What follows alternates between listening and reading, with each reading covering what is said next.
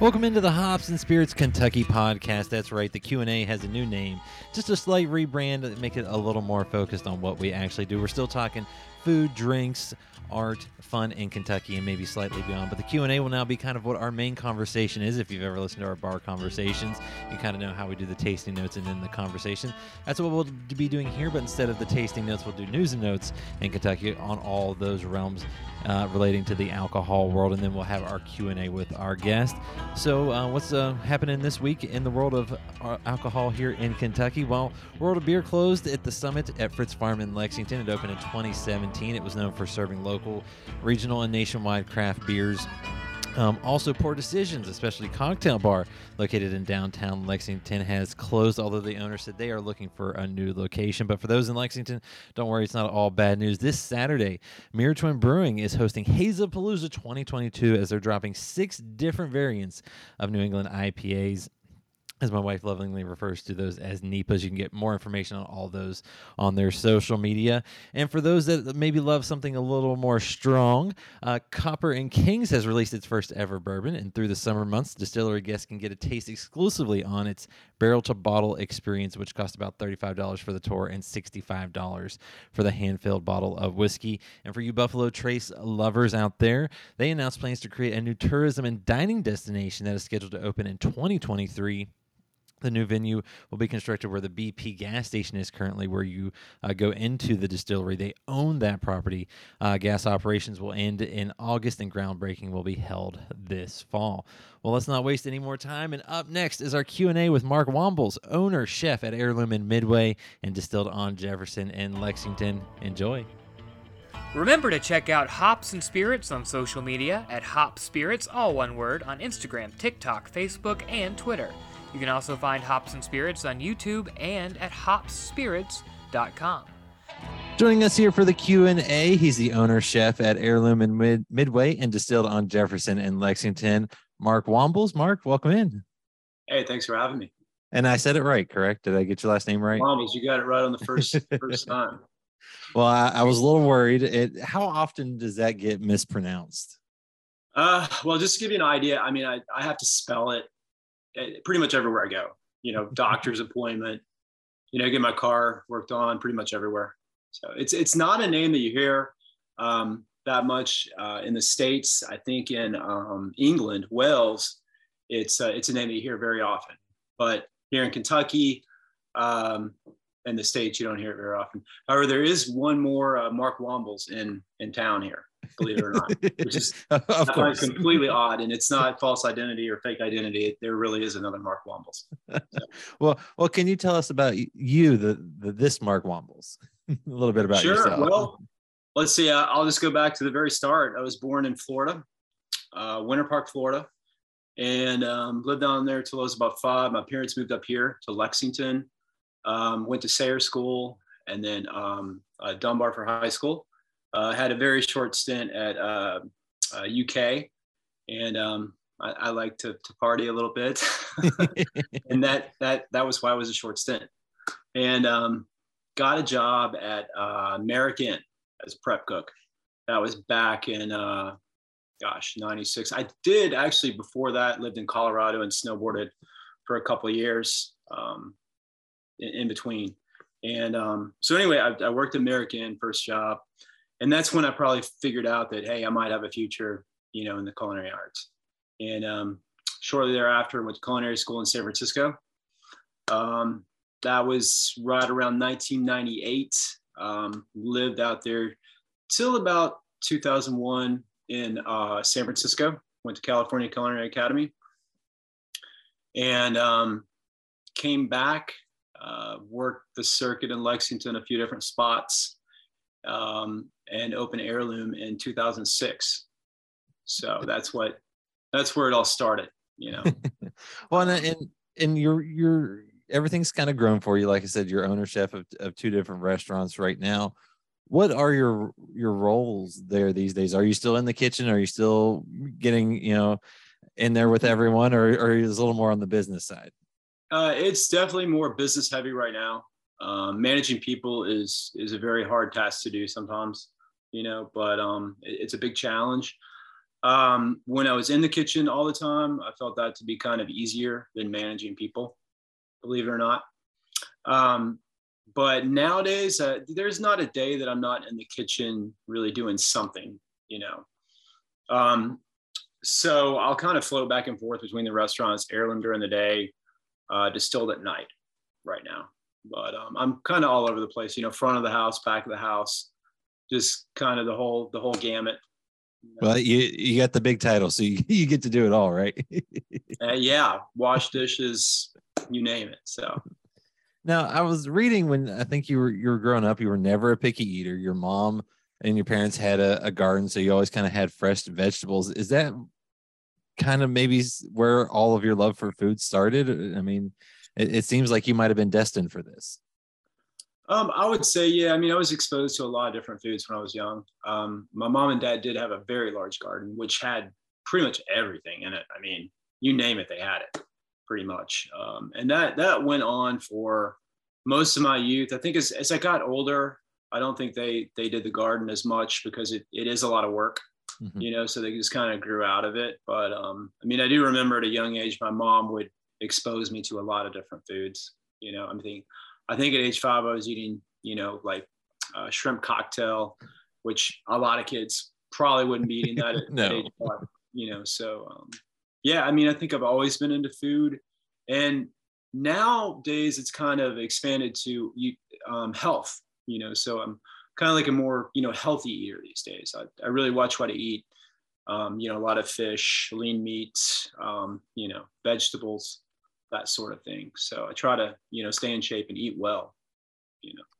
Well, and you know, you mentioned it kind of when you were talking about just giving a background on yourself. American is kind of where things may have jumped off for you in the culinary world. Is that exactly kind of when you knew you wanted to maybe be a chef, or was it just more, hey, I might want to work in the kitchen and see where that goes, or how did that process work for you? That is where it took off.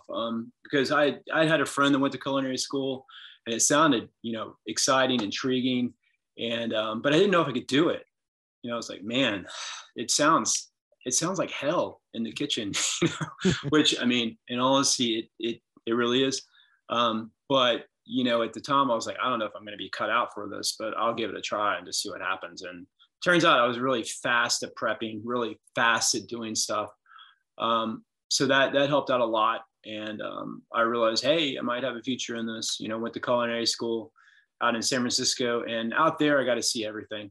You know, it's a great spot to live and go to school. And you know, you have great restaurants out there, wine, produce. You know, you have everything out there. So I was going to say, what was it like going out there? And did you look anywhere else, or was California kind of where you knew you wanted to go?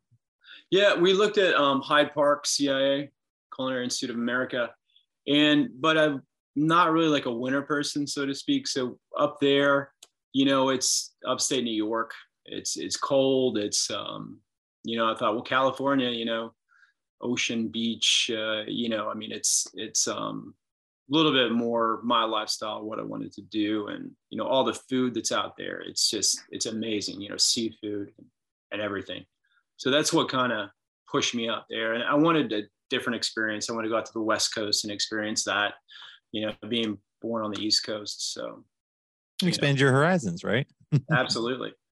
Absolutely. Now, you know, you're also able to kind of do that. I feel like when you come through, you kind of said you hit the circuit in Lexington, I think even up in Cincinnati. What was it like working in different kitchens and just gaining some different knowledge and being able to maybe even use some of that to this day? Well, I think really, I mean, everyone I've worked for, every cook I've been around, I've learned something from, and I still try to this day. And I think that's what's made me become a better chef at age 46 is just every single person. I've tried to hire talent, and I think that being around talent that much, you know, you're only as good as who you're around. Mm-hmm. And I think that I've definitely learned a lot, you know, good and bad from people I'm around. You know, like, hey, I don't ever want to do that. Or, you know, gosh, this is great the way he did this, you know, how can I expand on that? You know, and I think being around a lot of different personalities has helped me, you know, to know people and how to manage people a little bit better. Well, and then as you mentioned, early 2000s, you launched Heirloom and Midway. What pushed you to go the route of opening your own restaurant, and why did you want to do that?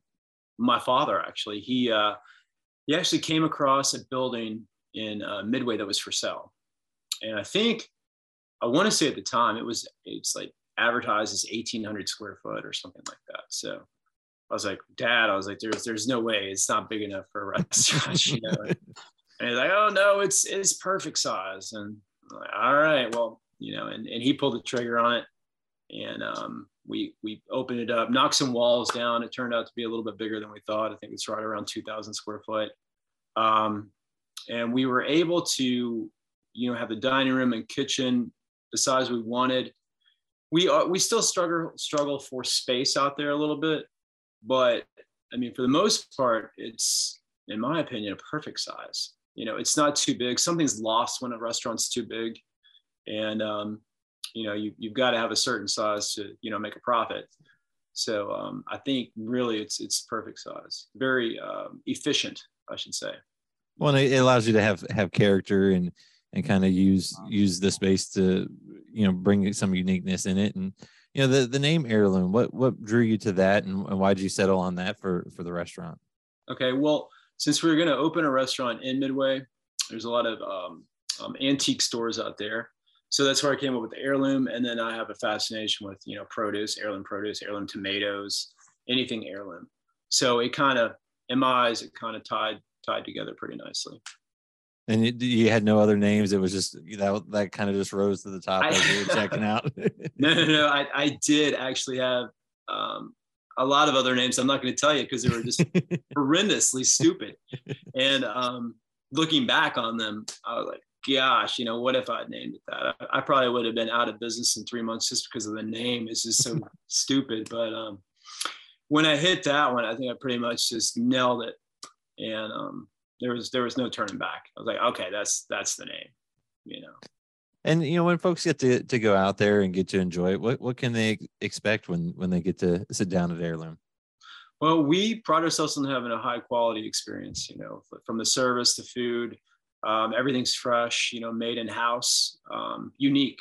We don't want you to go and have a steak and potato or, something just totally run of the mill. It's got to be, unique, creative, and something that you're probably not going to find around this area. That's what we strive for. And for those that may not know, yes, the podcast focuses on Kentucky, but they may not have know where Midway is. It's actually got a pretty good restaurant, scene there. What's it like being part of kind of a really small town, but that just loves and supports restaurants and the food scene? Well, I think it's great because I think when you have successful restaurants that are kind of right next to each other, there is cross-pollination. So, my clients might go up the street to another restaurant, their clients might come down to me, so we kind of work together as a community. And, if you have 8 restaurants in a small little town, it's going to pull more people to come there versus if you just have one, that's there. I think it really helps out. And it always has. It's always been, really good up there as far as business. So. Well, and you, like I mentioned, you don't just have Heirloom, you also have Distilled on Jefferson, and it's moved around a little bit from its start. Yes. Can you talk about Distilled and how it came about and where it's at now? So Distilled, we opened in 2014 at the Sire Hotel, which was Gratz Park at the time. And at the time, I thought going into a hotel, oh, this is like gangbusters. We're going to kill it. We're in a hotel. We have a captive audience, that's already here, staying here. But what we didn't realize is when people stay at hotels, they go out of the hotel to eat. They want to take a walk, with their wife or whatever and go away. So we kind of missed that boat. We don't have near the business, or we did not have near the business that we have now there. So moving to Jefferson was just a solid move for us. We've probably quadrupled the amount of people we serve there, just being on Jefferson. And Jefferson is another one of those little, communities where there's a bunch of restaurants. They all do pretty well because of cross-pollination. So I was gonna say, what is that kind of what drew you out to Jefferson, or was that just a spot that opened up and you liked it? How did you settle on Jefferson out there? So we had been looking for, I mean, in all honesty, probably 3 years for a spot to move, and we were waiting for our lease to be up and all that good stuff. But we had found some spots, and looking back, they probably would not have worked because the parking was horrible. They were off the beaten path. The rent was too high, or whatever it was. But during the pandemic, Nick Ryan shut down, and I immediately got on the phone and I was like, "Hey, I want to come down and see the spot, right away." And there was no doubt in my mind that location would work for us. I knew it would work. So we signed the lease, and we closed Distilled at the old location and moved everything over, got everything done, and opened in less than 2 weeks. Whew. I got some gray hair from that one. That was a rough time. I mean, I don't think I had a day off in like 3 or 4 weeks with, starting the move and then ending and just being in the new spot. It was quite stressful. But looking back, I'm not sure how we did that really. That was quite a feat. But we had a lot of help from the staff, the cooks, the chefs. I mean, everybody kind of helped out. And I do want to say, I mean, I do lean a lot on my staff right now.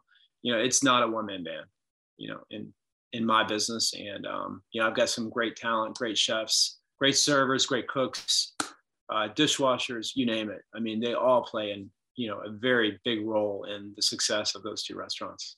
Seriously. So. Well, and you mentioned it, being able to move Distilled and being able to launch a second restaurant, you have to have a good team behind you and good folks that you can leave and trust things to. When people get to visit Distilled, what can they expect, and how does it differ from Heirloom?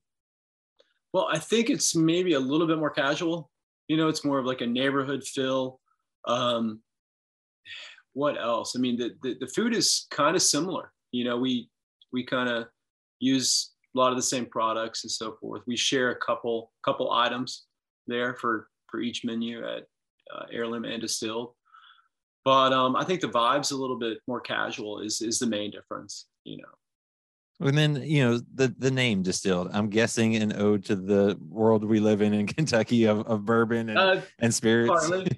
Partly. And what I wanted to do is kind of take fine dining and distill all the ingredients out of it that make it snobby, that make it, uptight and so forth, and have a more casual atmosphere that still focuses, on quality of food, to have a fine dining experience, but to not feel like that you're uptight or, if that makes sense.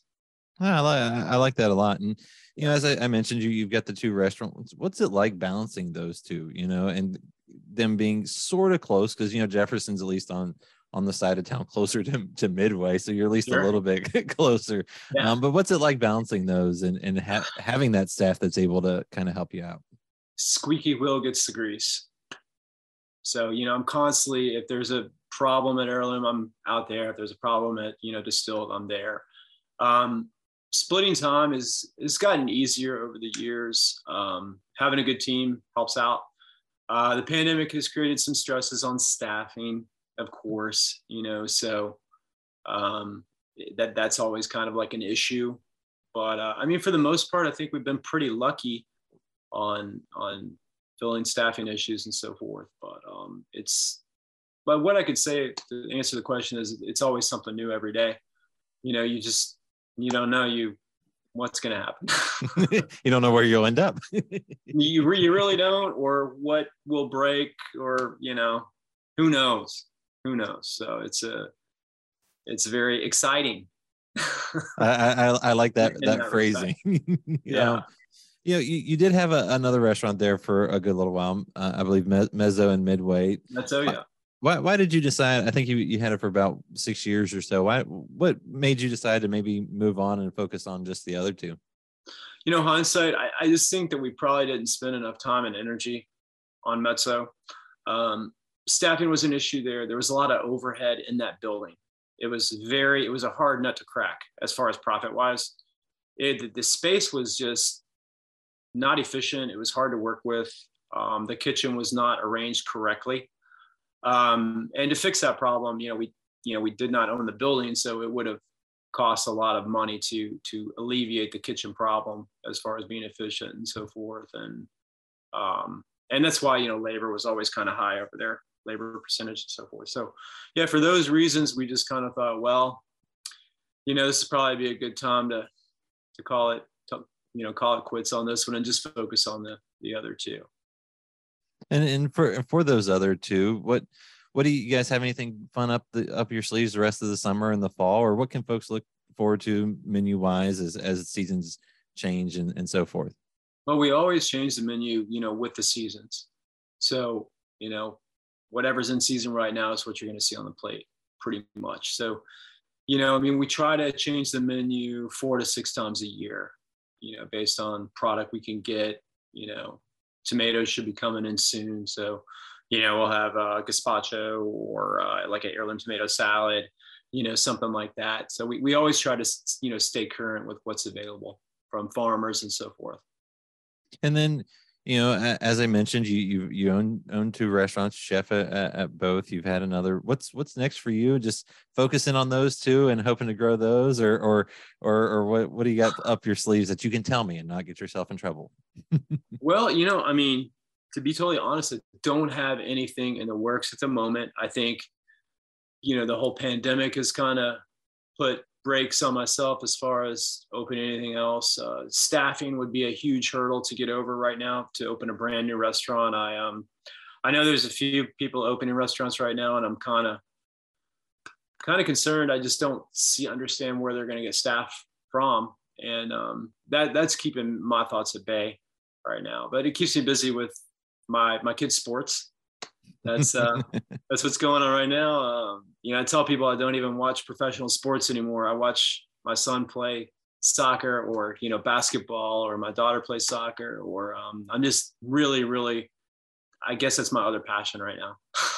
Hey, those are good passions, and Oh yeah. And what's it? I mean, I guess too, balancing that family life with the restaurant life, because the restaurant life is a lot of evening time and things like that. How does that balance go for you? It's always a challenge, seriously. Where I'm in the restaurant business, I work at night, so don't get home till 9:30, which is not horrible in my industry. But I mean, for that reason, I've kind of made that the cutoff so that I can get home before they go to bed and so forth. When school starts, it's a little bit more difficult. We get up, get them out the door at like 6 a.m., so it's quite the grind when school's going on to get up at 6 a.m. after you work at night, So, I mean, some days literally I'll just see them in the morning, for about 30 minutes, and I won't see them again because they'll, be in bed when I get home. So that's tough. And, my weekend's Sunday, Monday. So Sunday I get to see them, of course. And then Monday they're at school, so I'll get to see them that evening. But, I mean, it is what it is. We make the best of it, and just how it is. And do they love coming out and eating at Heirloom and Distilled? Oh, yeah. And for sure. For sure. They always come in the kitchen and ask for cookies and ice cream and stuff like that. So they're living the good life. And Mark, I appreciate you sharing a little bit about your journey and being able to talk about Heirloom and Distilled and some of the amazing things you're able to do. Well, hey, thank you for having me. Really appreciate it.